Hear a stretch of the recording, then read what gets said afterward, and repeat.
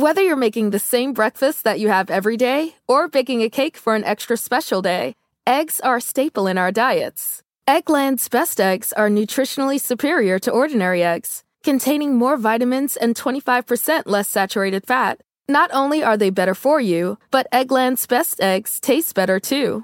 There's a reason that they're America's #1 eggs. Visit egglandsbest.com for additional information and delicious recipes. Everybody in your crew identifies as either Big Mac Burger, McNuggets, or McCrispy Sandwich. But you're the Filet-O-Fish Sandwich all day. That crispy fish, that savory tartar sauce, that melty cheese, that pillowy bun. Yeah, you get it. Every time. And if you love the Filet-O-Fish, right now you can catch 2 of the classics you love for just $6. Limited time only. Price and participation may vary. Cannot be combined with any other offer. Single item at regular price. Ba-da-ba-ba-ba.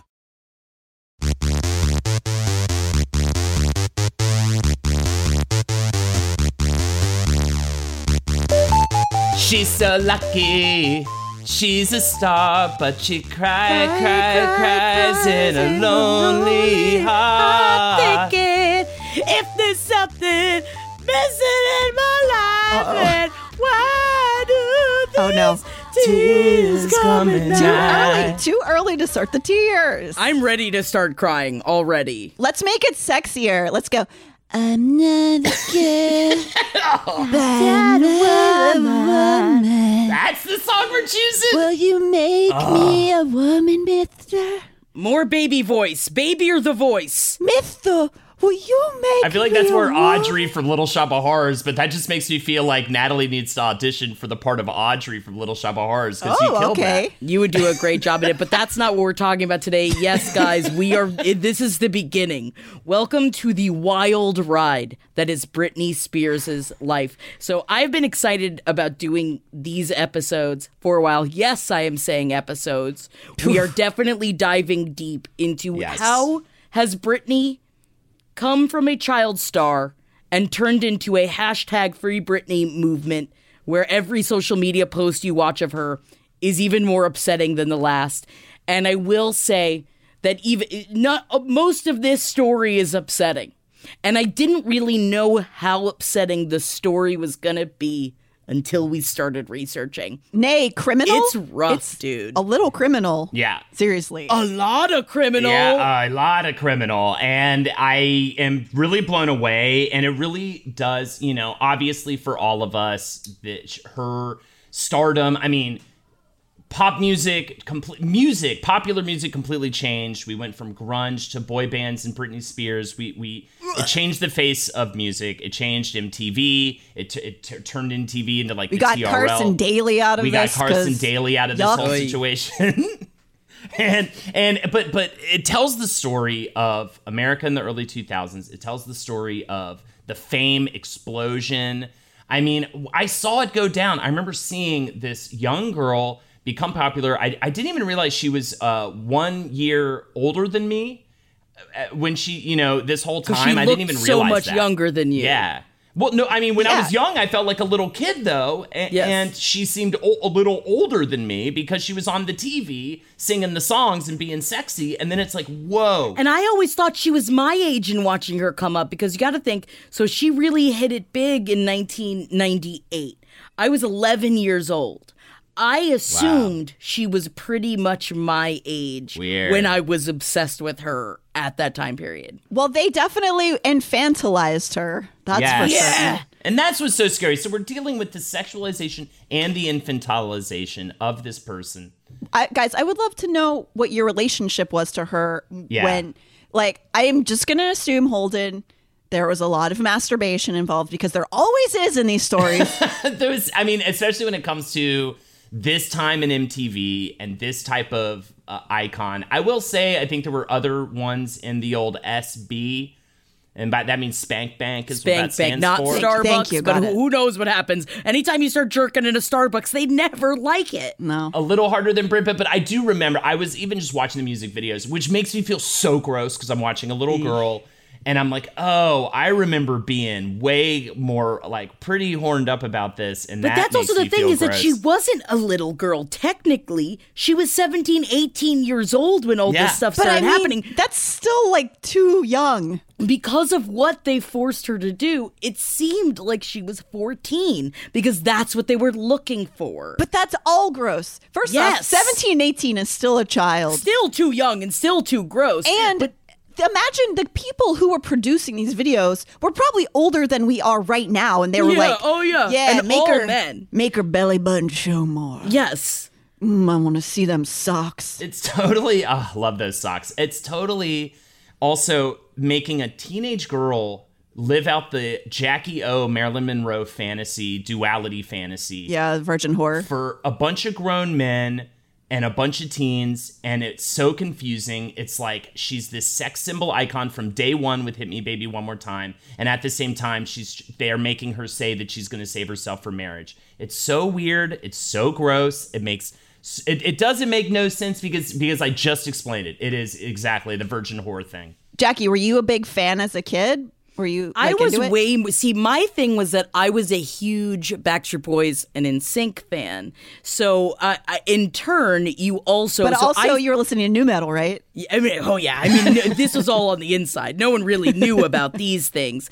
But when it came to Britney Spears, I enjoyed her music, and I also saw Britney open up for NSYNC during those touring years. Yes. Oh, girl. So she put on a great show. Oh, wow. And so that's when I started listening to her more, because I was like, at first I was immediately like, oh, great, another hot girl. But even though in doing this research and learning, I was way more of an ex-Tina. And I think it's because of the rivalry that was created where ex-Tina was the fun bad girl and Britney was the wholesome girl next door. And what I find now so desperately fascinating about this story of Britney Spears is how it really kind of hurts my mind where she was the one that was a more sexual person and wanted to include that in what she was doing, and it was the gross old white dudes that were like, no, you need to be a baby girl. You need to do baby girl stuff for daddies. And so you see as her career goes on of how her way of trying to break against that mold is actually the opposite way that we've seen in many other pop stars uprising, where they are told to be sexier and they are told to show their tits more and they are told to do those things. And it's the opposite when they don't really feel comfortable doing those things. Right. Well, yeah. And I think that you just said something that was really relevant in the late 90s, which is why I consider the late 90s to be one of the cesspools, one of the black holes of music and culture. Was like, it was really run by people who were just manufacturing bands and singers. But it also doesn't mean that Britney Spears was not naturally talented. Oh, of course not. No, I mean, you have to, like, as a little kid, for her to even get on Star Search and stuff, which we'll talk about, I'm sure, you have to be good at what you do. Yes. But it was all of these people who were, it was such a corporate middle management time in the history of pop culture, and it was horrible for most music. And I despised it when it came out. It was like the antithesis of like what I liked, but I grew into liking her later songs. Yeah. But at this onset of it, even as a teenager, I'm pretty close to her age. And I remember just being like, is this okay? I feel uncomfortable about watching I feel weird. And it's even weirder in hindsight, for sure. And I feel like I was the same as you back then. I think I've come more back around to pop music in general and like as I've gone later on. But of course, because this exactly, though, Natalie, when you asked me about how I felt about Britney Spears, as much as I was like, yowza, malowza, wow, what are those? What's she? But besides that, she also was a symbol, along with the Backstreet Boys and NSYNC and those types of things, as the killers of my favorite music, like at the time, grunge. And I'm actually now, in hindsight, glad they killed grunge, because grunge actually just put me in a really bad mood a lot. And as much as I appreciate it, I can't listen to Nirvana all day anymore, because it really does make you, I think, depressed a little bit if you do that. It is kind of fun, though, that these are the very imperative years where, like, same with Spice Girls and also with Britney Spears, where our age differences are very rarely noticeable because we're not that much of an age difference. But this specific time period, it was a very different life that the three of us lived. I was much older than you in this specific time, like, that for sure. With pop music, too, it's usually very specific to, like, 3 years of an age. Yeah. Who are the people who are the target market for those pop singers. Yes. So like that really show music stuff like that in like pop culture is definitely a time marker for people. Yeah, dude, for sure. Like we'd be like, if we were teenagers right now, it'd be fucking like mumble rap. Which is, you know what I mean? Like so mumble outside rap. of... I mean, that's true. You just sound, we sound how old? We're like 79 years old. The mumble. Lil Peep. Yeah, they're mumbling into Lil the Peep. microphone. I like the emo rap a lot, actually. Yeah, I'm not against it. It's just so foreign from the grunge music. R.I.P. Lil Peep. I mean, I guess Lil Peep kind of, you could see Prayers the grunge up. in that, though. Like, that he's talking about Definitely. he's up in his feelings, and he's, you know, he's messed up, and that was a lot of grunge. And then pop was this, like, shiny... The pop at the time with the boy bands and Brit and Christina, it was like all just this bullshit. shiny, It was glossy fake. thing. It was the because opposite there of are grunge. no real feelings involved in this music, except for the few ones when she was told she's allowed to emote just a little bit. But even you think about the songs like Lucky, where you listen to the lyrics of it, and it's actually very sad and probably hits close to home for her. I never really thought about that song until we did this, and I watched her perform it, and I'm like, oh my God, this is her desperately trying to get out of this. Really wants to get out of this. It's probably my favorite Britney song, actually. Maybe Toxic, but... I mean, I do love Toxic. But also Every Time. Oh my God, that damn song, which we will talk about, but I think that we need to just jump in. Yeah, this is let's the beginning, get into this. Strap in, because we are going to have a 3-week ride talking about Britney, really getting deep in, but we gotta start somewhere, and yes, we are starting in Britney's very upsetting childhood. Ugh. Born in December of 1981 in Macomb, Mississippi in the Bible Belt, she was baptized Southern Baptist. She has 2 siblings, Brian James and, of course, Jamie Lynn, also hitting the fame game pretty hard in her early years. She grew up in a small town called Kentwood, Louisiana. Her mother was a second-grade teacher, and her father was a contractor who traveled a lot for work and drank a lot on weekends at home. And it's interesting that it only says on weekends, but because I'm pretty sure he was drinking any second he was awake. Yeah. Sounds there about are lots like of interviews of the people that still live in Kentwood, Louisiana, where Britney Spears is the mecca of Kentwood, Louisiana, which makes a lot of sense. It's a very small town, and she is, and what they created her to be was the rags to riches American dream, which I think really goes hand in hand of why she had to be Little Miss Sparkle and Little Miss Perfect as opposed to Christina Aguilera. So she even says, but then this is what is so interesting. Holden and I were talking about her childhood and how it was difficult to actually find real stuff about her childhood because everything that she says is for a reason. Every interview she does is manufactured for a reason. Everything that she's allowed to put into the public is on purpose. So there's only so much you can read between the lines. And I don't want to get into conspiracy theory here.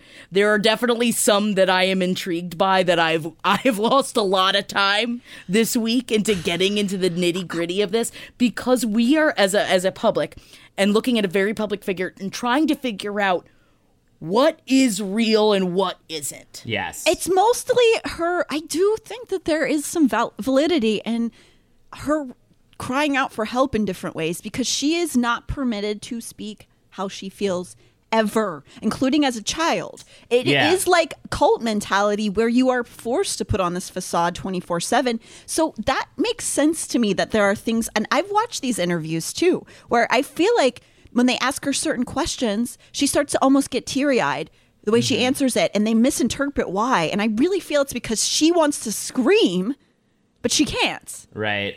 Yeah. Did you guys see the primetime one was the most uncomfortable one I saw this week? With Diane Sawyer? Yeah, I was trying to watch like some of try to stick with the earlier stuff because obviously we have so much more ground to cover in episodes 2 and 3, but the primetime one, there's these moments where she's like, I know this year was a tough year for you. You had these issues at these concerts. You had these issues in your home life. And she's literally just like, like she's just, as soon as she starts crying, she's almost like a young man is trained in a lot of ways where when the tears start to appear, it's like, no. She immediately asks for the cameras to stop. She immediately wants it to stop. Doesn't want to show. And that's why you read these lines like, ever since I was 7 or 8 years old, my mom would have company over, and I was always performing for everybody in front of the TV. Even when I went to school, I was always the weird child. I would go outside, and instead of playing, I wanted to have Star Search competitions. So from a very young age, Britney's father is a true blue addict. He is... It seems, as time will go on, we'll see he's a nefarious human being. He is someone that has always controlled her life and has never been a good influence for her. Not that I'm even making light. As someone that is also in debt, they went bankrupt multiple times, and her father, they were down to hunting rabbits and squirrels to feed the family. You're only in debt to yourself. That is not. This is not what the issue is. That apparently he's had many different ways of putting in money and having failed businesses. He tried to start a gym. He tried to start his own restaurant, and these things just kept not going well, and he kept taking the family's money and putting it back. He was almost being irresponsible, and I certainly am not downing anybody who's in debt. I'm still currently in debt. Totally understandable. It's more that he just didn't really take any responsibility in what he was doing. And what was the main problem that was wrong is both of her parents are at fault for everything that happened. I agree. Because her mother, which don't even get me started on Lynn Spears, who has written multiple books talking about how she is the perfect mother. She's the best mother, they had no money. And they realized that Britney was talented, started with the beauty pageants, and that they saw that was a way for them to start making money. And even Britney's mother, Lynn, wrote in her book, Heart to Heart, I remember we had this little family meeting, and we decided that no matter what it took, we'd get Britney the lessons she needed. We all believed in her that much. And there was this clinical psychologist that wrote a book on Britney Spears and looking through her childhood, and she said, Britney was targeted as the one that might be able to get the family out of their financial hole. And so by giving her that impression, now she's got a lot of guilt if she doesn't rise to the occasion. So she started this is starting at 4 years old. 4. Jesus. Yeah, she's doing dance lessons and stuff. I have at 3 years old. Yes. And performing as solo artist at the annual recital. At 5, she's sang What Child Is This at her kindergarten graduation. And that was, I think, her first live singing debut. And then it's voice lessons, gymnastics, state-level competitions, and children's talent shows. Spears said... You would think in any other family that this is a good thing, that they're giving their daughter this opportunity. But you look at the outside of it, and that is not the case. Also, her father, brutally abusive to not only her and her siblings, but also to her mother throughout all of this, and wasting all of the family's money by it going back into not only his addictions, but also his many business ideas. No, I mean, as somebody who grew up in dance, I hear those things and it's all triggering because I don't have a stage mom personally, but I was around a lot of stage moms. And you didn't really see the passion coming from the kids. They might have had a nice time, but it was the parents who were really kind of like barreling these kids through these. And then, like you just said, she was already put upon at that age. She had to take care of her family, so she better be good at this. She's like basically learned that if she's not talented enough, her family's not going to be eating. Right. And she even says, and she had such horrible self-esteem that she says, I stopped having bangs in the 3rd grade, and I remember it like it was yesterday. It was such a big deal to expose my forehead. All the beauty pageant girls did it, but I never felt beauty pageants were my thing. Ugh. She also said I had bad teeth and felt like an ugly duckling. But she said she likes having bangs now because they help her feel like she's protected. Oh, and God. she said, almost like I'm in 3rd grade again. Oh, there's so much, and you're going to see so much, that repeat of her trying to go back to childhood so desperately. This, I think, is really telling, too. Her mother takes her at 8 years old to Atlanta and auditions her for a 1990s revival of the Mickey Mouse Club. Tries to fake her age. Tries to sneak her in as older than she is. And she doesn't get the audition because, of course, she's way too young. She was 8, 10. right? I think she was 8 at that time. Yes. Probably maybe 10 is the youngest you would join the Mickey Mouse Club at. So she was introduced to New York talent agent Nancy Carson, who got Spears' mother to move with her daughters to a sublet apartment in New York so she could attend the professional performing arts school. Again, so much pressure. Now we've moved to New York. You have to do this. And the whole time this is going on, the family has just declared bankruptcy for, I don't even know what maybe not the first time at this point. So, I mean, real pressure here to perform at such a brutally young age. And yet still, in that Diane Sawyer interview you were talking about, Diane Sawyer had asked, you said at one point that your biggest fear would be to lose everything and go back to Louisiana and back to selling crawfish in your grandma's store. And she said, I probably did at one point, but it's really weird. I enjoy my life, and I love what I do. But at the same time, even though we didn't have that much, I was happy then. Like, I'm looking back at it now and just the simplicity of life. It was very nice. And this is what she's talking about. She's made up a childhood in her head that was wonderful and simple. Meanwhile, hell no, girl, you have been hitting the pavement since you were 4 years old. There was no you weren't allowed to be a child. Probably those times in selling crawfish or whatever were the only glimpses into a normal childhood she saw, even though she was just working still. Damn, I want some crawfish right now. Every time, oh man, I was watching that little clip of her teaching people. She goes back to Louisiana in the Mickey Mouse Club to teach people how to eat crawfish. I should suck out the heads. Daddy's hungry. Did she have to do it like all sexy and get on her shirt, and then she had to open her shirt up? Everything she did had to be in some way weirdly sexy, Natalie. I don't know why. Oh my goodness. Even the way she was described on Star Search, when they're like, look at that little sexy dress you got on. I was like, she's completely covered.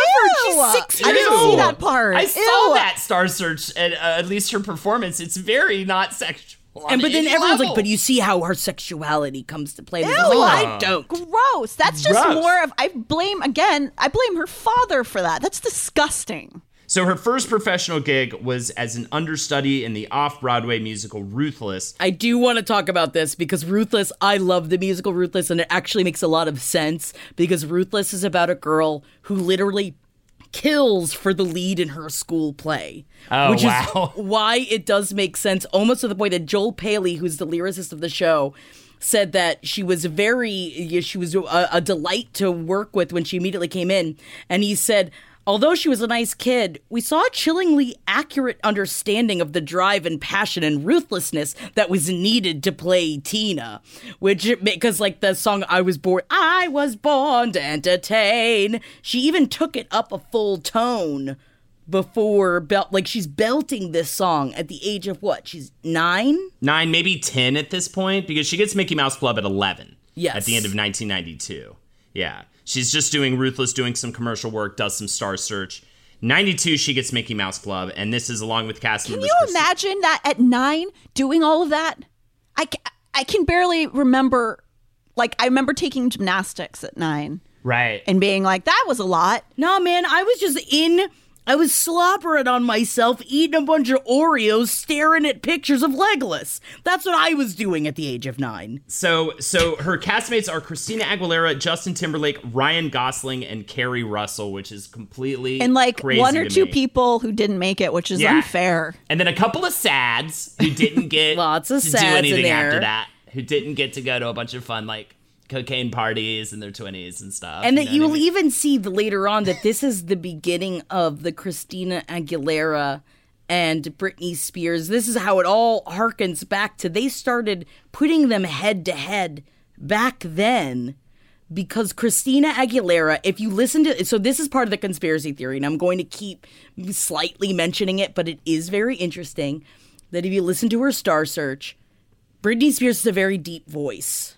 And it is believed that her baby voice and how she sings is manufactured. But it harkens back to Mickey Mouse Club because Christina Aguilera had that deep, rich voice, and they wanted to distinguish between the two of them. So they've always been pitted against each other. Yeah, same. I mean, even Jessica Simpson, too, who auditioned for Mickey Mouse Club at the time, she was the third blonde, and they were just like, maybe too many blondes. Too many. Also, I say cut off her head. That's what I would say if I was. Good Lord.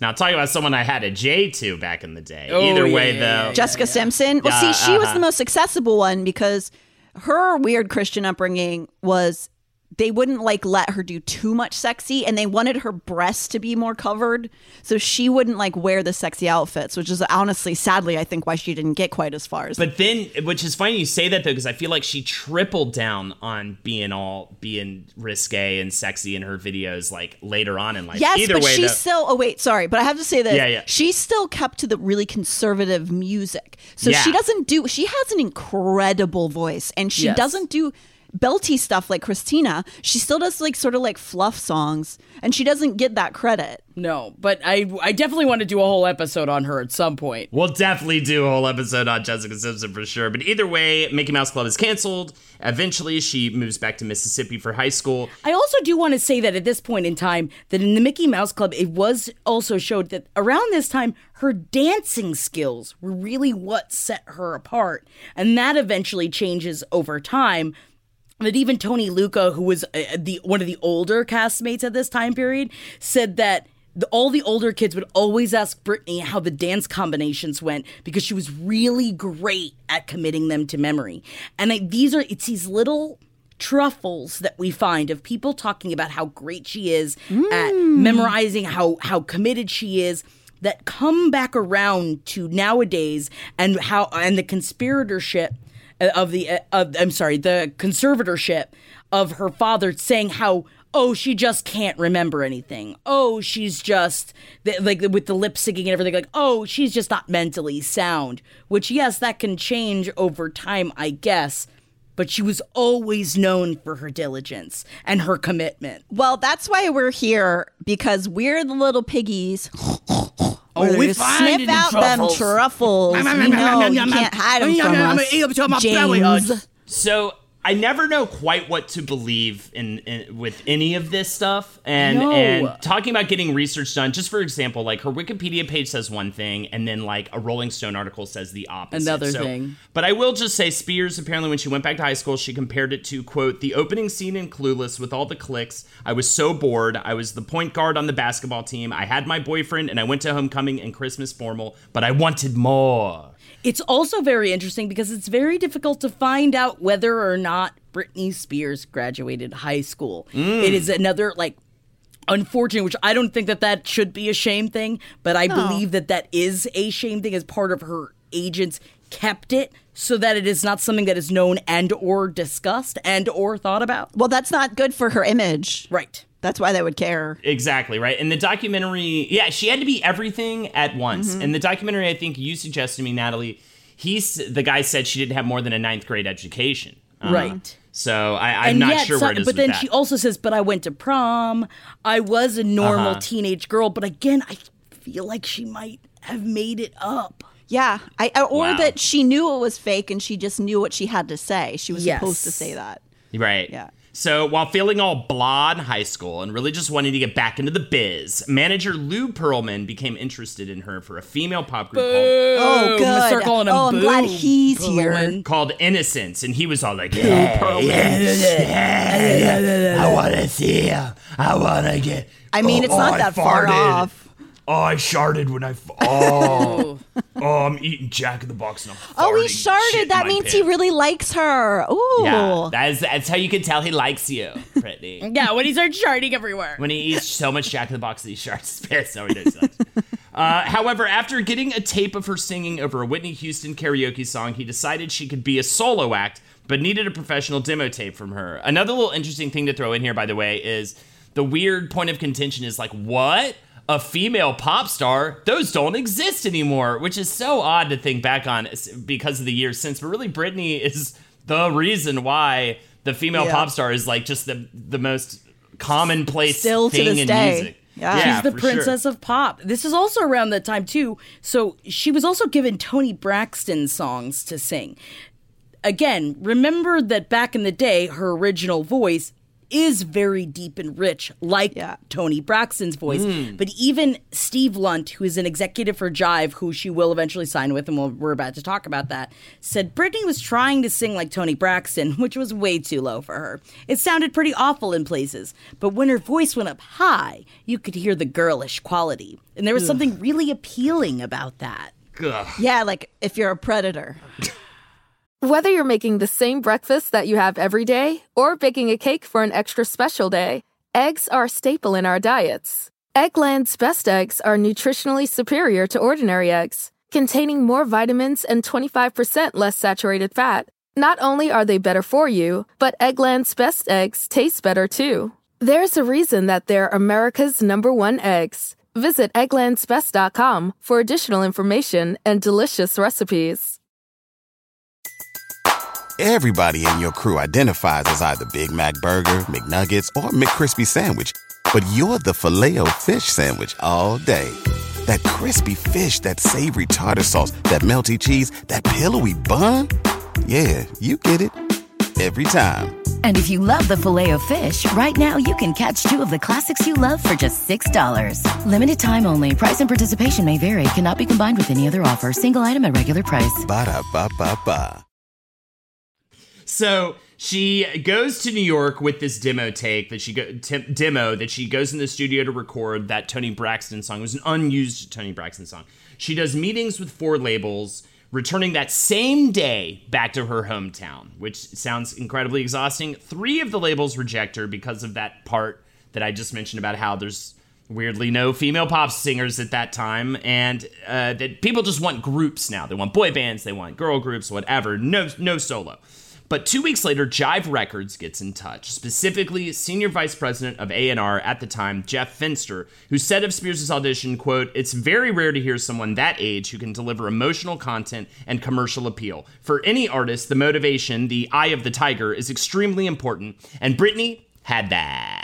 I mean, she absolutely has an incredible performance quality. And talk about the pressure that she's under, too, is that Spears signed on with Jive, but also there is a get out clause attached, which meant that Jive could drop her without any reason within 90 days if it didn't work out. And they could create a community of white people that take in these black people and hypnotize them, right, by spinning water in a teacup. Oh, no. Right? And this is part of the clause, right? And hypnotize them and get them trapped in the... Get out! You get out! No! So this is also the beginning of her working with her manager, who she ended up working with from 1998 until 2004. And then again from 2008 until today, Larry Rudolph, who was another evil person, that this is when he really started controlling her image from the get-go, down to the shade of what nail polish Britney Spears wore.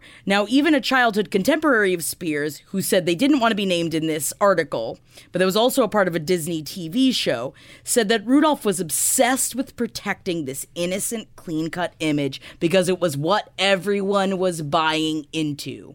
They even went on to say, "I was with Larry the first time that Britney flicked a finger at the paparazzi, and he flipped. He was straight away on the cell phone setting up chat show appearances for her so that she could publicly apologize."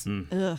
Awful. And really, it's Eric Foster White, it seems, the producer, who changes her voice. For a month, they go into the studio and they work on getting her voice from going, quote, lower and less poppy to, quote, distinctively, unmistakably, Britney. And after hearing the material from this collaboration, President Clive Calder came in his pants and ordered a full album. Ooh. Yeah, it was very disgusting. There's video of it. Everybody's pants are so dirty in this. Everybody was soiled. That's why everyone wore like off-white pants. There's a very interesting YouTube video. There's too many white pants in the late 90s too, by the way. Oh, man. How did they keep them all clean? I don't know. I can't. I'm an animal. That's your explanation. What were you trying to say that was valid, Natalie, before I made the dirty cum joke? There's a really interesting YouTube video about her, like clips of her voice changing over the time. Yeah. Here, like from 97 to like 2019. And you hear it be normal kid voice, then it kicks up to a high octave, and then over time it goes back down to now she talks in a lower voice again whenever she's not like being too in character. But then the rest of the time she talks in her upper register, and as someone that listens to voices all the time, you know when someone's talking in their upper register, it sounds like this. It sounds like they're breathy. And if you watch all of her social media posts, she doesn't sound the same. And I know that I understand, as someone that has also gone through trying to get rid of my accent, she is also trying to hide her Southern accent, but that there's more to it. My voice was always this register. Sure. I just talked a little bit more like this. Yeah, which is super awesome, and I don't think you should change it. Thank you. All right, I'm going to start doing my slack-jawed Florida again. All right, hell yeah. Do it. And there's also, you can, at a certain point around like 98, 99, you can hear her start to use the breathy sex sounds because they're like kind of encouraging her to talk like that. So I don't know what you're talking about. I was talking like it almost sounds like a little sexy moan every time she talks. Yes. Oh, thank you. Holden, do you want to try what's your sexy breathy voice? Ooh, that baby needs some milk. Oh, yeah, that baby needs some milk. All right, ladies. Sorry, I'm getting a little too riled up here. We got to get back to the notes here. I love it too because I know you're not into baby stuff. Like I know for a fact what are you you're not talking even about, sexually Jackie? God, I'm attracted to trying to baby maintain my brand over here, please. I know. I'm sorry. I don't mean to blow your cover, but it's very funny your rants about why do all the porn have to be like mommy things or sissy things. It's very weird. Porn is it's ruined. Such a weird You can't place. even look at porn anymore because it just ruins it. It's an algorithm thing. Everyone you either has have to fuck their stepfather sometimes. It's either MILF or teenage girl. There's no in between. And actually, 30-year-old porn stars are having like a really hard time finding work in certain ways because they can't fit into either. They're not mold. a MILF and they're not a teen. I'm not a MILF.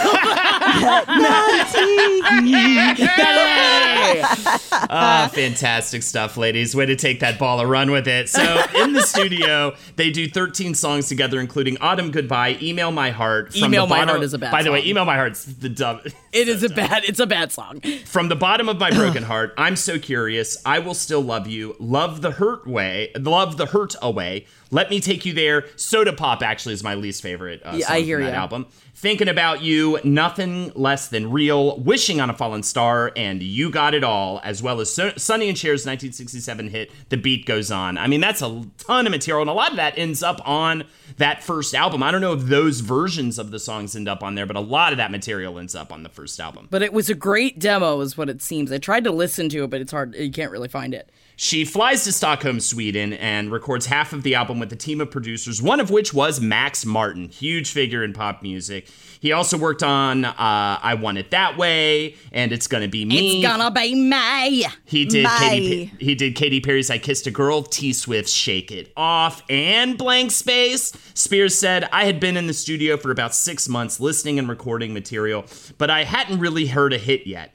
When I started working with Max Martin in Sweden, he played the demo for Baby One More Time for me. And I knew from the start it was one of those songs you want to hear over and over again. It just felt really right. I went into the studio and did my own thing with it, trying to give it a little more attitude than the demo. In 10 days, I never even saw Sweden. We were so busy. Yeah, I'm sure you haven't seen half the world that you visited, Britney Spears, because they kept you working so hard. And that's why I get so upset now and I feel weirdly defensive when people are like, look at her lip syncing, look at her doing all these things. Oh, she's not even trying. She's a fucking powerhouse of a performer. Oh, yeah. She has been working her ass off her entire fucking life, and now she can't even enjoy it. But that's 2 episodes from now. We got time to get there. That's for another story. So that song actually was originally written for TLC, who rejected it, which I think is some interesting stuff. I do think it's fun too because originally it was written for Robin. So you think like Swedish, and it was like that kind of thing.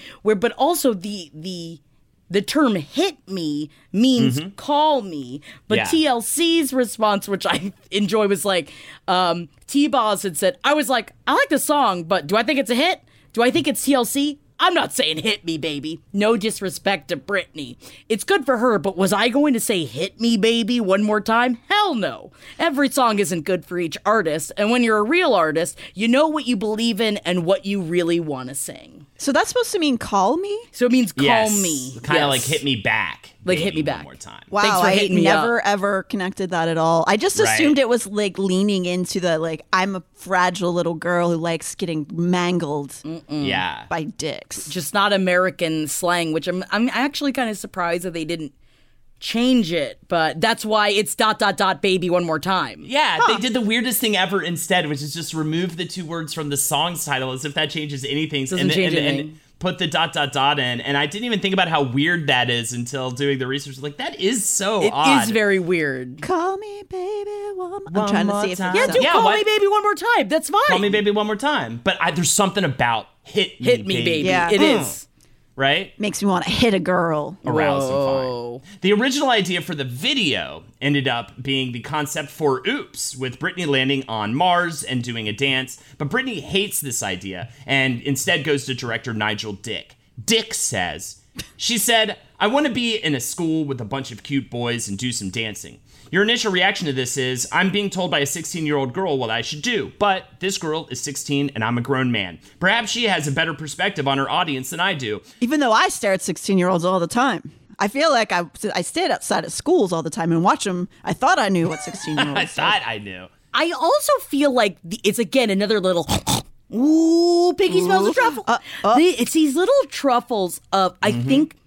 maybe I've just watched too many cult shows of showing her that, like, these little things were like, oh, you can have your input. See, we're not controlling you. Right. You're able to give us this input of these small things. She's allowed to have input, which is how the powers that be could get away with controlling absolutely everything else. Because she's like, well, they did listen to me when I said that, which is what, again... not only cult leaders, but what abusers do. It's these little pieces that you can hold on to of like, well, that one time he didn't scream at me. So they put you in a cage and then tell you in that cage you can decide to go to that corner today. You're like, well, I got a cage, choosing a whole cage to be in. Yeah.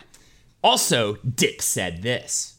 I've worked with her 4 times and I've yet to work with somebody who puts in as much preparation and was as eager to rehearse as she was, said Dick. Spears said this famous quote about the whole thing with her being sexualized. All I did was tie up my shirt. I didn't do anything, which is the thing that they told her to say. They also told her to say this. Because, again, they are forcing this pure image onto her of what she's allowed to do, even though it is the opposite of what they do to most young stars. And that's because they were trying to make her different, not because they were trying to help her or make her better than anybody else, or they're just trying to make her different than the other pop stars. I just can't keep the buttons down because my abs are so strong. My bosoms just fall. And apparently, even they were talking about this in one of Lynn Spears' books. From the time she was young, Lynn and Jamie let Britney just walk around the house naked. Every girl in America was wearing crop tops and booty shorts, and Britney felt like she was being held back, a friend said. Oh, my God. She would joke about wanting to do videos topless. Her managers didn't want to scare off her fan base. They said... these middle-aged guys were so intense about her not being sexual and that they pushed her that way. They'd tell her to put on a bra or that her lipstick was too dark. They were literally picking out her panties for her. So you're going to go ahead and say that they want her to be pure. And yet these old fuckers are picking out what panties she wears. Well, that is, again, like a very cultish, like, extreme religion thing where they want the girl to remain pure by their standards. So they are still sexualizing that person. Just like, I want the image to be this. It's not the way that maybe a teenage girl would want to feel sexy. I want it to be sexy for me. And I will at least hand it to him. Dick also said this. Certainly my initial reaction was, are you sure we should be going down this route with this young lady? And the people who were in control of the record label and whatnot said, yes, this is the route we want to take. I think there's also a little bit of strategizing of how do we slip the Britney Spears ball past the protective parent goalie, making her, i.e. making her say she's going to save herself for marriage and all this stuff, while also actually being the thing that girls that age really want to see, which is like, I'm a rebel, Yes. I'm sexy, I like boys. But they're not protective parents. They're controlling parents. They're not protecting her from anything. Well, I'm saying the parents of the girls at home I see. who would not allow their daughter to maybe listen to Madonna or something like that, but would be okay with Brit because she says one thing and then does absolutely because we've tricked you into thinking she's a child, even though it's more nefarious what she's doing than Madonna's acting like an adult woman. See, I say nice things about Madonna. This is the very interesting anecdote from the president of CHR programming at iHeartMedia when he first met Britney Spears. Here she comes in, little kid, no makeup. You can tell how young she is, but very wise already. They had just gotten the final edit of the video on VHS. We went into this office, and I'm sitting there watching it with her. And I'm looking at her and looking at the video like, hey, what's going on here? It showed what was going to happen very quickly. When you see it, you're like, oh my gosh, this whole schoolgirl thing, it's a little sexy. But then I'm sitting here and she's really little. She's got no makeup on. She's just a little kid. It's making my skin crawl. It should. And I can't believe it didn't make the country's skin crawl. Well, in the 90s, they they really objectified chicks in the 90s. They really infantilized. They really pushed girls to do the virgin whore thing because there wasn't a lot of women being able to have their own shit. It was really everything was so controlled by dudes during the 90s. It just really shows in the culture when you look back at it. The male gaze, for sure. Yeah, for sure. So Spears is still doing mall tours in 1998. Food courts, malls in the U.S. and Canada, consisting of a 30-minute set with 2 dudes as her backup dancers. It's songs from the new album, even some covers. And the track is released in October of 1998. It hits the top 100 a week later and spends 32 weeks on the charts. And Spears goes from malls to total stardom. The immediate blow up. I don't even know if we've stressed enough that how huge. If you weren't around for "Hit Me Baby One More Time," and if you were, you'll remember how massive that it was. It was like Smells Like Teen Spirit all over again. Mm-hmm. She was everywhere. Everywhere. The second it came out, it was crazy. Yeah, it was insane. It exploded. And it really was the changing of the guard, I feel like, that moment that video released. Have you seen that belly button? That belly button is a star. I mean, between her and then Christina Aguilera and Genie in a Bottle, I have never in my life had a flat stomach. No, and me watching neither. both of those, I was like, and again, being able to wear those low-rise, I've never been able to wear low-rise jeans. No normal human being can wear those pants. It's like them and Paris Hilton. Nobody How else. do they stay up? I don't understand. Looking at it, I was like, my vagina lips would be slurping up over top of the buttonhole. That's a look you could start a trend. You think so? Should I start keep going lips out? Lips out, Zabrowski? Yeah, we'll go lipping it. All right, lips out.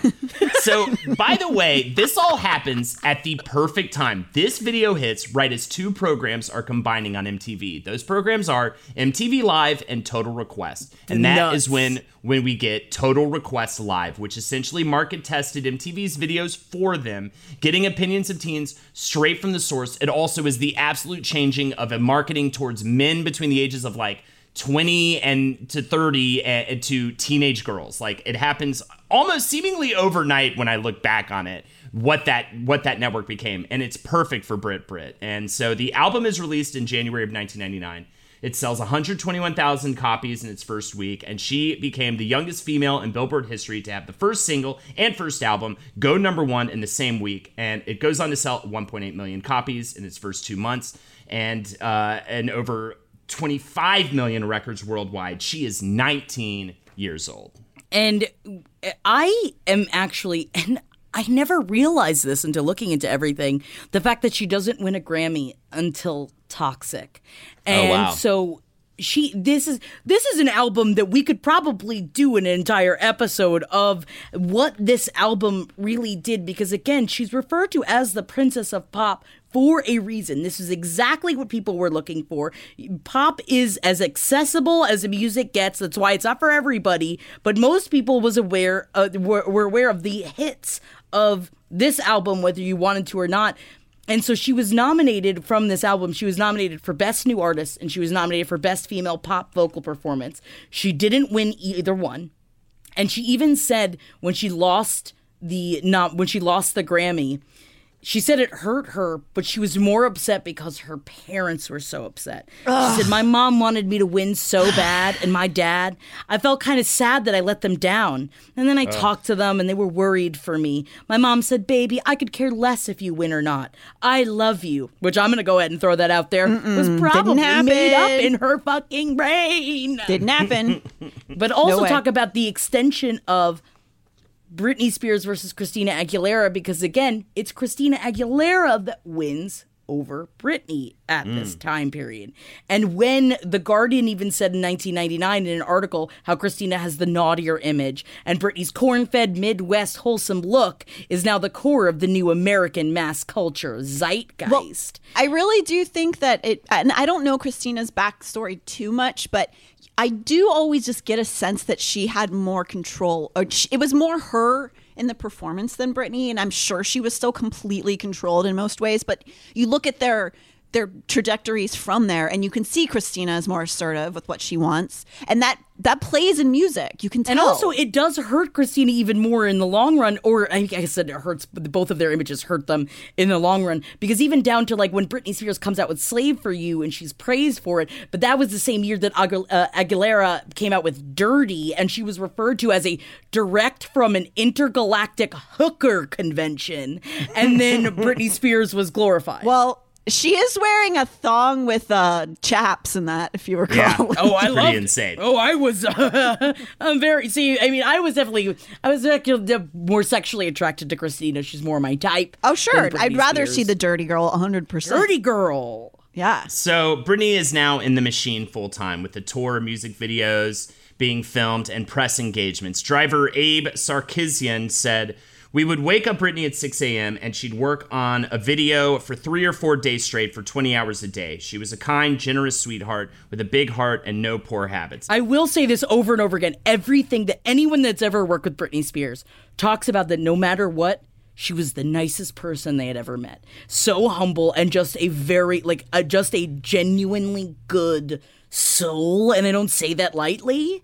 I'm sure she is a genuinely good soul, but she also was sort of programmed to be that. She was a robot child. And that's why when they shit on her later on, and like when it's like, oh, but she was a nightmare in the early 2000s, like, yes, because she skyrocketed to stardom. She also wasn't a nightmare. That's bullshit. No, she was being busted out of her prison that she was being kept in every once in a while. And yeah, I'd go get fucking hammered too. For sure. Big fucking deal. BFD is what I say. Especially when it's also genetic with her father. So with the family right now, you've got Lynn kind of disappearing at this point because now she's got all this money and she's now needs to work on the other daughter, right, guys? She's got to get Jamie Lynn to be a cash cow as well. Lynn Spears was having a great time, although she would show up to be like, me and my daughter are best friends, and doesn't everyone want to be just like us? And then she would fucking disappear. So she was never around to help her. She was never there to support her in any other way. She was just there for the fucking pops. The paps. How do you call them, paps? Yeah, her and Dina are off somewhere doing lines off a guy's cock. and her father is apparently just continuing his status quo of being a drunk prick. An anonymous friend source said, by the way, a lot of these sources come from an article called The Tragedy of Britney Spears in Rolling Stone. Very good article. Wow. So there's a lot of, but it has a lot of anonymous sources, and this is all like alleged and everything. I just want to maybe set all that up just in case. But either way, a friend said it was upsetting for Britney to be around her dad. He came backstage one night and he was wasted. She was devastated.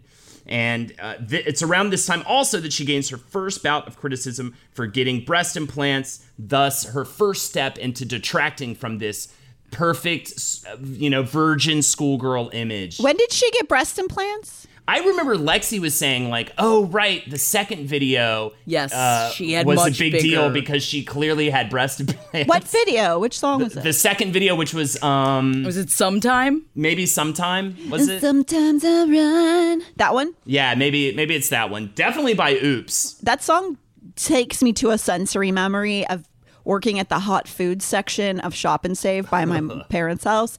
So all I can think of is like the smell of chicken when I hear that song. Just thought I'd share that with you. But then that's also, talk about another way of how she is told she has to hide all of how she feels. She pretends like she didn't get breast implants because she doesn't want anyone to know the truth about who she really is and how she feels about her body. I didn't realize she had them because they're not like porn. They're not insane. No, but I think the grossest part about them is she eventually gets them removed because her actual breasts had not developed She was yet. just so young, and her mother, that's really what it is, that Lynn Spears encouraged her to do it. I'm trying not to make too many noises, but I have a lot of feelings. I have been screaming in my office all week. Everything I read about this story. And it's just like, at the end of the day, it's like, honestly, in reading all this stuff, and most people I'd be like, oh no, I love my life, but like I'd probably change it, to some big stars. I think that's kind of fun. Never a Britney Spears. I will take anything over having absolutely no control over my life. This is when people really first started criticizing her in the press. A friend said, when Britney saw the papers, she was crying in the bathtub uncontrollably, asking, why is everyone being so mean to me? And she denies, of course, getting the procedure done. And it's just so sad. Like the whole thing. So this is the beginning of also fuck the doctor who was after her, putting the breast implants in her, knowing that she was still developing. Yeah, and also fuck still counting her the mother. money. That's how much money he got from that. He's still counting it. So yeah, he's still to this day. He's too distracted by counting. Of counting course, but also at this point in time is when her mother comes out with her first memoir that essentially serves as a defense brief of how Britney chose the life for herself. It's propaganda. And Lynn was always just all the her way. supportive mother trying to help her do the right thing. It's 100% propaganda. Yeah. Wrote a whole fucking book about it. Fuck you. So next we have Oops, I Did It Again. Spears said, when I did the first album, people told Spears to say this and then she said it. When I did the first album, I had just turned 16. I mean, when I look at the album cover, I'm like, oh my lordy, I know this next album is going to be totally different, especially the material. I just got finished recording the first 6 tracks in Sweden 2 months ago. And the material is so much more funkier and edgier. And of course, it's more mature because I've grown as a person too. It is funkier for sure. It does have a little bit more. This album I think is a step up from the first. The first one is definitely a child's album. It is before she finds herself. And with Oops, I Did It Again, I think that she was given probably oopsie, I did it back. I think that she was trying desperately to bring some of her into this, and I think that they immediately shit all over her, which is what happened. She got a whole 6 days of vacation after her Baby One More Time tour ended in September What of is she 1999. complaining about then? Jesus Christ. She got 6 days. She got almost a Every week. second of her life is scheduled. Even Natalie and I were both talking about this. It was like she was actually allowed 1 hour a day that she could call her own. Every other actual minute was scheduled. And that free time was timed every day. Yes. It was scheduled out. Whether you're making the same breakfast that you have every day or baking a cake for an extra special day, eggs are a staple in our diets. Eggland's best eggs are nutritionally superior to ordinary eggs, containing more vitamins and 25% less saturated fat. Not only are they better for you, but Eggland's best eggs taste better too. There's a reason that they're America's #1 eggs. Visit egglandsbest.com for additional information and delicious recipes. Everybody in your crew identifies as either Big Mac Burger, McNuggets, or McCrispy Sandwich. But you're the Filet-O-Fish Sandwich all day. That crispy fish, that savory tartar sauce, that melty cheese, that pillowy bun. Yeah, you get it. Every time. And if you love the Filet-O-Fish, right now you can catch 2 of the classics you love for just $6. Limited time only. Price and participation may vary. Cannot be combined with any other offer. Single item at regular price. Ba-da-ba-ba-ba. So she goes back into the studio. This is September of 1999 after her whole 6 days of vacation. She goes in NYC and she's working with Max Martin, Eric Foster White, Diane Warren, Robert Lang, Steve Lunt, as we mentioned before, and Babyface. And with Martin, she does Oops, I Did It Again, which I think is one of her strongest pop hits. The album definitely has a more mature R&B sound. that is attributed to, of course, Spears growing older and them also trying to market her as that. Spears said, "My voice has changed a little bit and I'm more confident." And I think that comes across on the material. Lies she is told to say. Mm-hmm. But also the first crack you get, and my favorite track, Lucky, the movie star, the song about the movie star who's named Lucky, has all this fortune and fame, but inside she's incredibly unhappy. And that song is like, I think, Britney's first call for help. I think that is it right there. Did she write that? No. You don't think? I think she helped write it. I mean, she ends up co-writing music. She does write some of it. And now this is also around the time, you have to remember too, she came from nothing in a very small town, and being trampolined into this type of fanfare has to not only be difficult. I know that they say a lot of child stars that you stop progressing mentally after you become famous because essentially you just don't have time to. You are effectively, your life is cut off. It is stunted. Yeah. She even says around now, she says, "It makes me feel good when people realize I'm just a kid because people expect so much out of me right now." She also says she thrives under pressure, but that she feels alienated from the public because she's constantly hounded by paparazzi. Yeah. She says, "I'm a shy person, and I'm particularly not really made for this industry because I'm so shy. It's not something I deal with so well." It's almost like she didn't choose it. It's almost like she was forced into it from her parents so that they could make money. These little things. I don't know. And it's very tough to watch her get harassed by these grown men.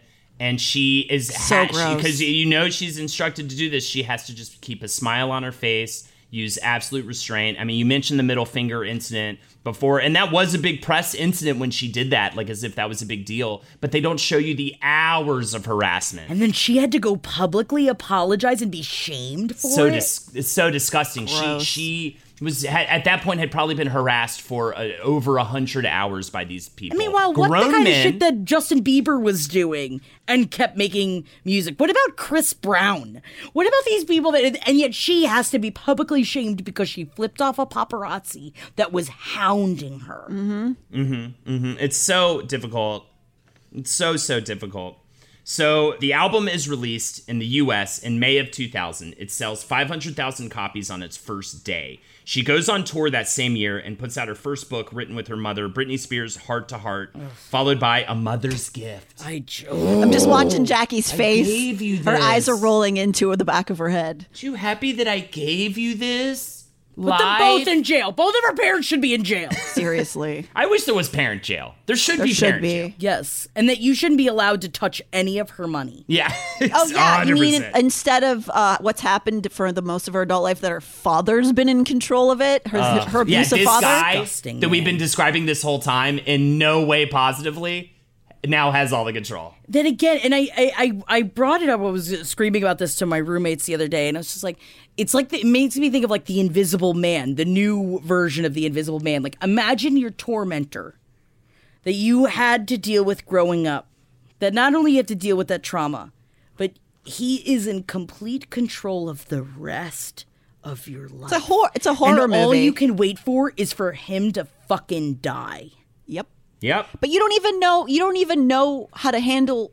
Probably wouldn't know how to handle that either, because you've been given no life skills other than to make your parents money since you've been born. It's a nightmare. At least she has some skills. You know what I mean? Very talented. It's no fucking wonder that what's her name? Jamie Lynn, the sister. Yes. She got pregnant so young. I feel like that was her trying to just get away from her family, distance herself. And Britney Spears always tried to protect her sister because she didn't want her sister to go through what she went through. But there's only so much she could do. This is also when she confirmed she was dating Justin Timberlake. Oh my God. I have so much to say about it. I know. A source from a Rolling Stone article claims it was Timberlake who came in and sort of rescued her from a team that was keeping her in the grind. And essentially, like, instead of being like, you should take some time off, you need a month off, instead it's like, here's a bunch of drugs, go let your steam off and then get back into the studio, and just solving it that way. And he was the one who was like, get away from these people and let's,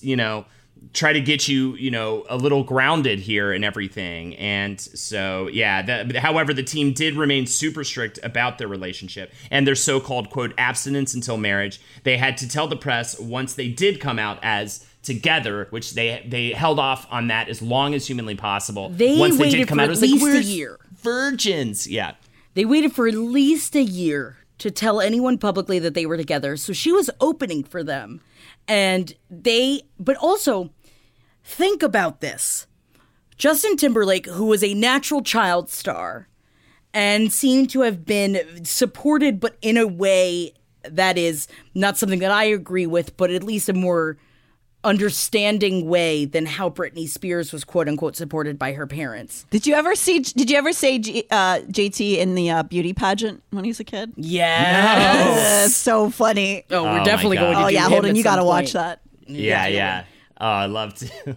So with Justin Timberlake and Britney Spears, they met a Mickey Mouse Club, obviously, down to the fact that, so that was, they started dating in 1998, but Justin Timberlake was also Britney Spears, whether this is true or not, I don't know, was her first kiss at the age of 13. So think about her brain and what she's going through and how she looks to this person of like, oh, well, I've always had a crush on him and he's always been so nice to me. And then he also helps get her the job of opening for NSYNC for their tour. And so NSYNC had already blown up. So he was also helping her. And I gotta say that they must have been in some sort of like, she was looking for someone to protect her. Sure. And she looked to him to protect her because he did. They'd even said about Justin Timberlake at this point in time, Justin had his head screwed on so straight, and he rescued her from that world. He became the great force in her life, but it started a pattern. She began to look for guys to help her get away from the people who control her. Yeah. And also, they were on the same level, which, think about her brain that way, where she wasn't competitive about attention with him. She just wanted to love someone that looked at her, that she wasn't Britney Spears, that looked at her like a person and like a teenager, because she was a teenager, and that they openly, claimed that they were having abstinence, but obviously that's not true. It shouldn't matter. We shouldn't have to, like, they did the same thing with Jessica Simpson where they tracked her virginity, which is so gross. So weird. It's none of our business when they fuck each other, ever. Everything was about their virginity. So that once they came out, it was just like, but did she lose her virginity? She says she's a virgin, but did she lose her virginity? Somebody check her hymen. Yucky, yuck. So horrible. And very soon she will make a horrible mistake, but I think that she really did. She hid underneath him in a way that she always needed someone to protect her. And I think that, well, we'll talk about it. Guys, we haven't even gotten to Crossroads yet. Are we going to have to do 4 episodes? No. I think because now we will talk about the album Britney and Crossroads, which all kind of happens at one time, and of course the blowout with Timberlake. So, drawn in by the sounds of Jay-Z and the Neptunes, Britney wants a funkier sound on her next album called Britney. And this comes out in 2001. She also co-writes, this is where we get her co-writing several of the songs, which is she's gaining, again, just a little bit more control over the product. A little bit more and a little bit more. She also is working with boyfriend Justin Timberlake as a producer on the album, which she talked about was kind of awkward at first. Again, everything I read, I'm like, this is just so pre-written, so canned that I'm like, okay, Britney, was it awkward? I don't know. I guess that's what you're supposed to say. Either way, the big standout here is the song I'm a Slave, the number 4, the letter capital U. And she always said, I'd get bored singing the same type of songs all the time. I still love my old stuff, but you have to extend yourself and grow. And NME even declared the song I'm a Slave for You. The song is funk the way God intended. Hypnotic, insistent, mysterious, suggestive. And if Prince was a 19-year-old former Disney Club host and virgin, he'd be proud to create such a record.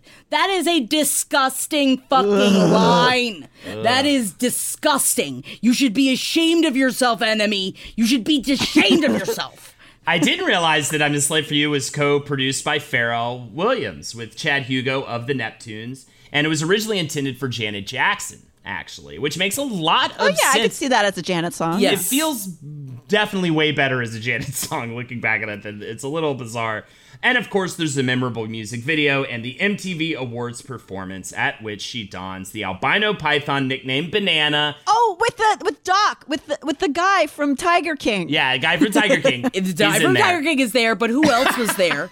It was Wade Robson. Baskins. Wade Robson, who had been her choreographer for most of her music videos, as well as her 2 tours that had come so far, both the 1999 and 2000 world tours and her Dream Within a Dream tour. And Wade Robson was brought on because he was friends with Justin Timberlake. Now, Wade Robson, who, yes, is the same person from Leaving Neverland, the documentary about the children that were abused by Michael Jackson, same dude. He is the one that is her choreographer and agreed that it was her time to blossom and that she needed to own her new image by draping the proverbial snake around her neck while performing I'm a Slave for You. This is all tied in with her virgin bullshit. But at that same point in time, even though Wade Robson is friends with Justin Timberlake. Oh, so the snake is the penis. Snake is, and also in the Garden of Hedonism. Yeah, but it's Adam and Eve thing too, right? Yes. Yeah. And so this is part of it. And then Wade Robson and Britney Spears cheat on Justin Timberlake together. Now, this was a big issue because not only was he was closely working with her, close friends with Justin Timberlake, and both of them immediately, Britney and Wade Robson also denied the affair. But it was Wade Robson that went to Justin Timberlake and said, we cheated on you. Really sorry, dude, but I think I need you to know. The question I guess I had was, why would she do that? Because she's a teenager. And I think it's because she's a teenager, and also because it's another form of rebellion where it is that, where I think that people use these kind of things of like, oh, she wasn't in charge, but what did she do with Wade Robson? It's like, I think that it's just... She feels completely trapped in it. Sometimes if you're that trapped, you do anything. Also, exactly. Even if she really looked to Justin Timberlake as a protector and liked him, that it was basically like everyone around them deemed it, this is an okay relationship to have.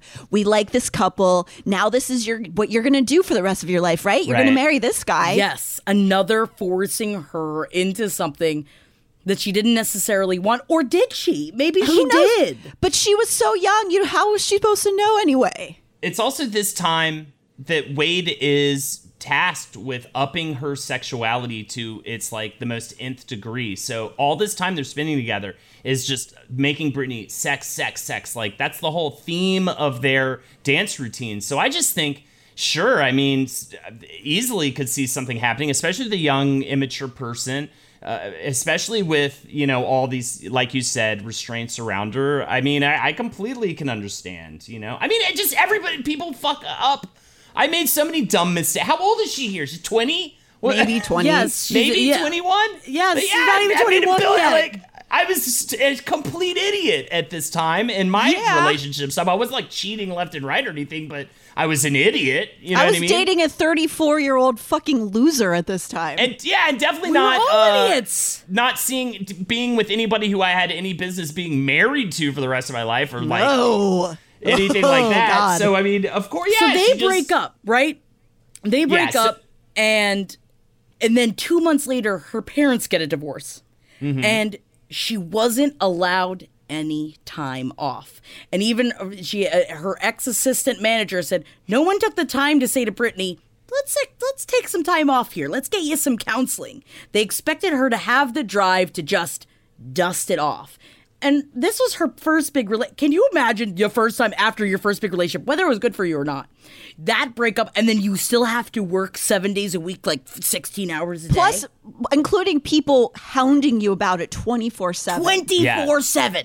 You also didn't talk about the part where I have it that Timberlake discovers a note from Wade Robson while they are preparing to perform that night on SNL. Like the whole breakup happens while they're at SNL with the whole purpose of doing this sexy duet together that they just have to, grin and bear it their way through. And just that sounds brutal. We did get the song Cry Me a River from it, which is still a banger. I love that song. That's a good song. He apparently writes that like 2 hours after this happens, maybe even on the set of SNL. I'm not really sure. And the whole music video is clearly implying that it's Britney and that she cheated on him. It's implied in the lyrics. Spears said, "He called me up and asked me if it was okay. I can't believe I'm telling you this right now, but who cares?" By the way, that's her in an interview because she's clearly not supposed to be talking about anything like this. She's not supposed to talk about it. But I will, you know what? I will throw this at Justin Timberlake. He did call her up and say, "Hey, I wrote this song about you. Yes, there's a video coming out. You are in it. Is that cool?" Well, everything points to him being like a decent person. She says he called me up and wanted to supposedly get back together or whatever, but behind it was, and by the way, you're in a video that's coming out, that kind of got slipped in. Don't worry about it. It's not a big deal. After seeing the video, though, she recalls thinking, I should have said no to this shit. Whatever. She cheated. He's allowed.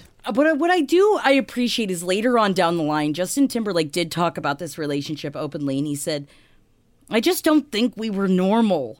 There was nothing normal about our existence. We spent way too much time being the biggest thing for teeny boppers. And I mean that about everybody. Backstreet Boys, NSYNC, Britney, Christina. We could literally go, oh man, let's go to Bali. And we'd be on a plane to Bali. We were little kids with big toys. You do the math. That's not going to last. Mm-hmm. Yeah. Totally. And remember, and we have to mention the blue jean outfit. Wow. It's very I will give props, which also last great year, it is? or this year, Justin Timberlake did say, you know what, that outfit wasn't that bad, which I don't agree with him on. But coming back around, please don't let this happen Don't again. let that happen Don't let again. it happen again. Please don't do that again. Don't let that happen again, guys. Either way, let's talk about Crossroads before we wrap things up. Do you have anything else to say about Justin Timberlake and Britney Spears before we talk about Crossroads, Jackie? I will. This is just some noises. Do you have some more noises to make about the relationship? In 2002, though, this is kind of fun. Towards the end of their relationship, Britney ordered 2 custom-made toilet seats, one with her face printed on it and one with Justin's. She gave the one with her face to Justin and kept the other one for herself. The seats cost $21,000 each. She said, I just couldn't resist ordering one for me and one for Justin. People might consider spending that much on toilet seats excessive, but for us, they're a reminder of how far we've come since our days in the Mickey Mouse Club. Now, the thing is that I think that if I was, can you imagine the dumb shit you would buy at that age if you were that rich? Well, sure. And this is part of what they will use against her down the line of how she shouldn't be in control of her money. You're right, that's a lot of money. But also, you're fucking rich as What shit. the fuck Do ever? whatever you That's fucking want her with it. money. That is her money to spend as dumbly as she wants. My question is, you gave your boyfriend your face to shit in? Is that's what we're doing here? No, he's shitting underneath her face. Natalie. Okay, fair. All right, fair. So let's get into Crossroads. A woman named Ann Carly leaves Jive Records to get into film and discovers a spec script from another woman named Shonda Rhimes that she really likes. Shonda Rhimes is going to actually go on to create Grey's Anatomy. Yes. Which is a little thing there. So but she's unknown at the time. The script is a retelling of Antigone set in an African-American town in the 1930s. And A retelling, Shonda Rhimes very loose retelling of Antigone. Oh, wow. I didn't know that was the origin of this movie. Well, I think that was Holy shit. she maybe took some small things from that script. But either way, she's unable to get it sold, and Carly hits her with the idea of, why don't we develop a film for Britney Spears? Because Ann Carly's working with Jive Records at the time. Yeah. I love that she said, so this is another one of these little experiences where Britney did have some say in what is going on in the movie. And Ann Carly talked about Britney in it, and she said, Britney said to me, I don't want a movie that talks down to my peers. And I also don't want a movie that teaches a lesson, but I also want a movie that means something. What does that mean? Crossroads, no, throw this out there, Crossroads, very difficult to find for some reason. It's another one of those that we all had to You probably have to pirate it. Don't worry, yes. it'll be on every streaming service in tomorrow. It must it's the curse of the researcher. Yes. I think is what it is. But either way, I don't know. I actually think probably the case is that they couldn't get licensing for all those songs they sang. there's a lot of bad early 2000s covers of good songs. Don't even get me started. No. I remember at the time this came out, I was viscerally offended that they did I Love Rock and Roll, because it is god awful, and it is by somebody who probably does not ever listen to rock and roll. I'm not angry at her anymore now that I know so much about her, but I'm angry at the people who made the movie. Yes. Yeah, angry at the puppeteers. Yeah, exactly. Either way, Rhimes really wanted to do it after seeing her perform live. Rhimes said, "I was much more interested in the young woman that I met than the image that people had of her. She was a person, and I don't think anyone at the time was looking at her, because it's such a misogynistic society, as a person. The idea that we could portray her as a three-dimensional young woman was interesting to me. To have mean-girled her and turned her into a caricature would have been a mistake." They also brought in a female director as well to make her feel as comfortable as she could, so that she I hope so, because they have her in underwear like 16 times in the movie for some reason. For sure. And what is, I think, something that is glaringly apparent, which I will say, Crossroads is not a good movie. But what is, especially entertaining though, all of this research, it's interesting how Zoe Saldana and Taryn Manning felt about being in the movie with her, because they still talked to Britney Spears, and because she was looking for people, she wanted to be working with people that were real girls. And that this was the first time, I really think, that Britney Spears was allowed to, even though it was just acting, act like a normal teenage girl, and talking and hanging out with two people that were not famous was something she cherished. That they created such a bond that Britney Spears needed so much, that Zoe Saldana said that they still talk. And that I think that Zoe Saldana was very aware of the fact that she needed real people to talk to. It was like the only time she was ever allowed to hang out with her peers, for sure. Yes. Yeah. Well, this is what Rhimes had to say. She was very cheerful, very fun. I think it was so different from being on the road and doing concerts. Being able to stay in one place and be with the same group of people all the time. It was the first time I think she had hung out with people her own age. Yeah. When she was on the road, it was her and a team of people. But this was her and Taryn and Zoe and Anson.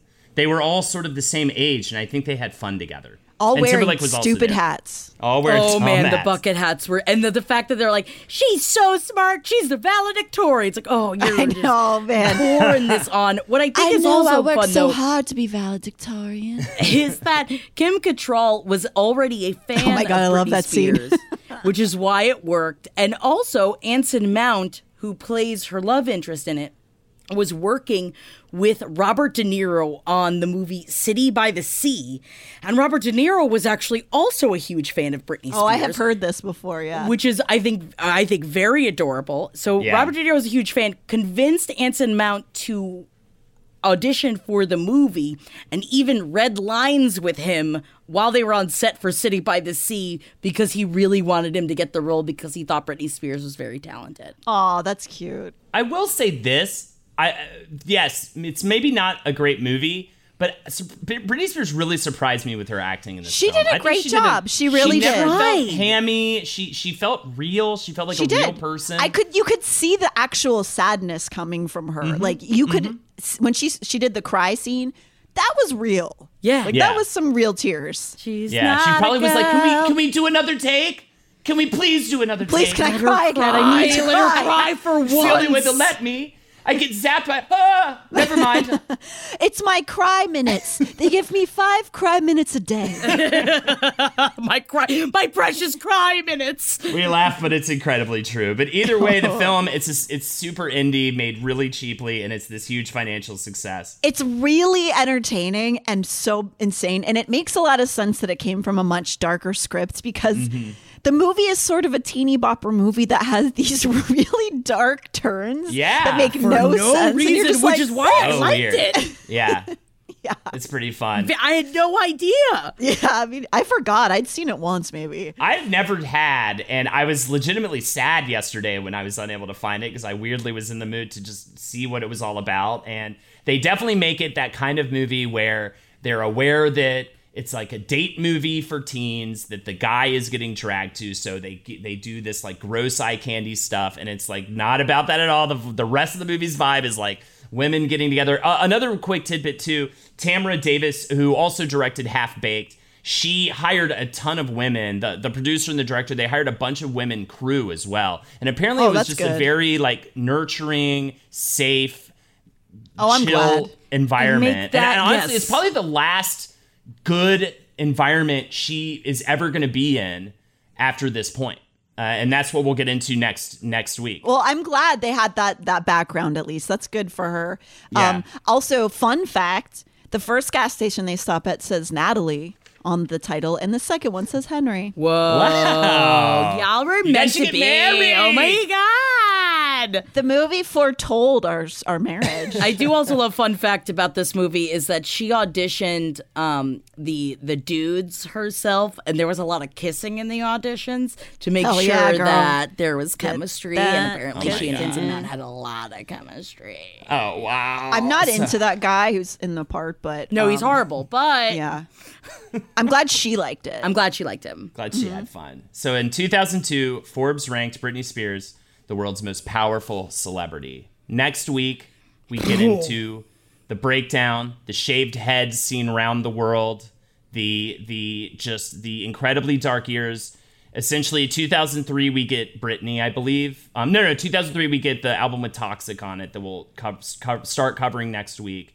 And that's the last album she makes until like 2007, 2008. Well, that's not. There is one in between, but we will talk about that. I don't even know, but either way, exist. Either way, we've got this very dark tale to tell. It only gets worse from here, ladies and gents. This next episode is just going to be chock full of truffles. We're going to be getting those and the truffles. third's going to be worse. This is somehow. technically the happy episode. This is the good episode. Get ready to be upset. We love you guys. Thank you so much for going on this trip with us, because I with everything that's happening right now, we all need to know what happened. We need to know how she got to this place. And that's what we are here to explain to you. # Free Britney. If you want to follow us further, patreon.com/page7podcast. Check us out. Tons of content happening on there for just $5 a month. Just every week there's content. It's really helpful to keeping the show going too. So please take a look at our Patreon. Also, check us out on twitch.tv/HoldenatorsHo. Jackie and I do a stream called Jackanese. It's incredibly fun. We get very drunk. So look there to us. And Natalie. Follow me, the Natty Jean, and page 7 LPN. And we have shirts now in the merch store. Yes, please check them out. We got page 7 shirts. We've got Hakuna Bufucking shirts. You go to lastpodcastmerch.com, and they are there for you and your purchasing power. And Jackie. And my name is Jackie. And I will be crying over the next couple of weeks about Britney Spears. And come have a cry with me. And you can see my tears on my Instagram account at @JackThatWorm. Cry me a river. Cry me a river. Cry me, cry me. Cry me, cry me. We love you guys. We'll talk to you next week. And more sadness to come. Bye. Bye. # Free Britney. This show is made possible by listeners like you. Thanks to our ad sponsors, you can support our shows by supporting them. For more shows like the one you just listened to, go to lastpodcastnetwork.com.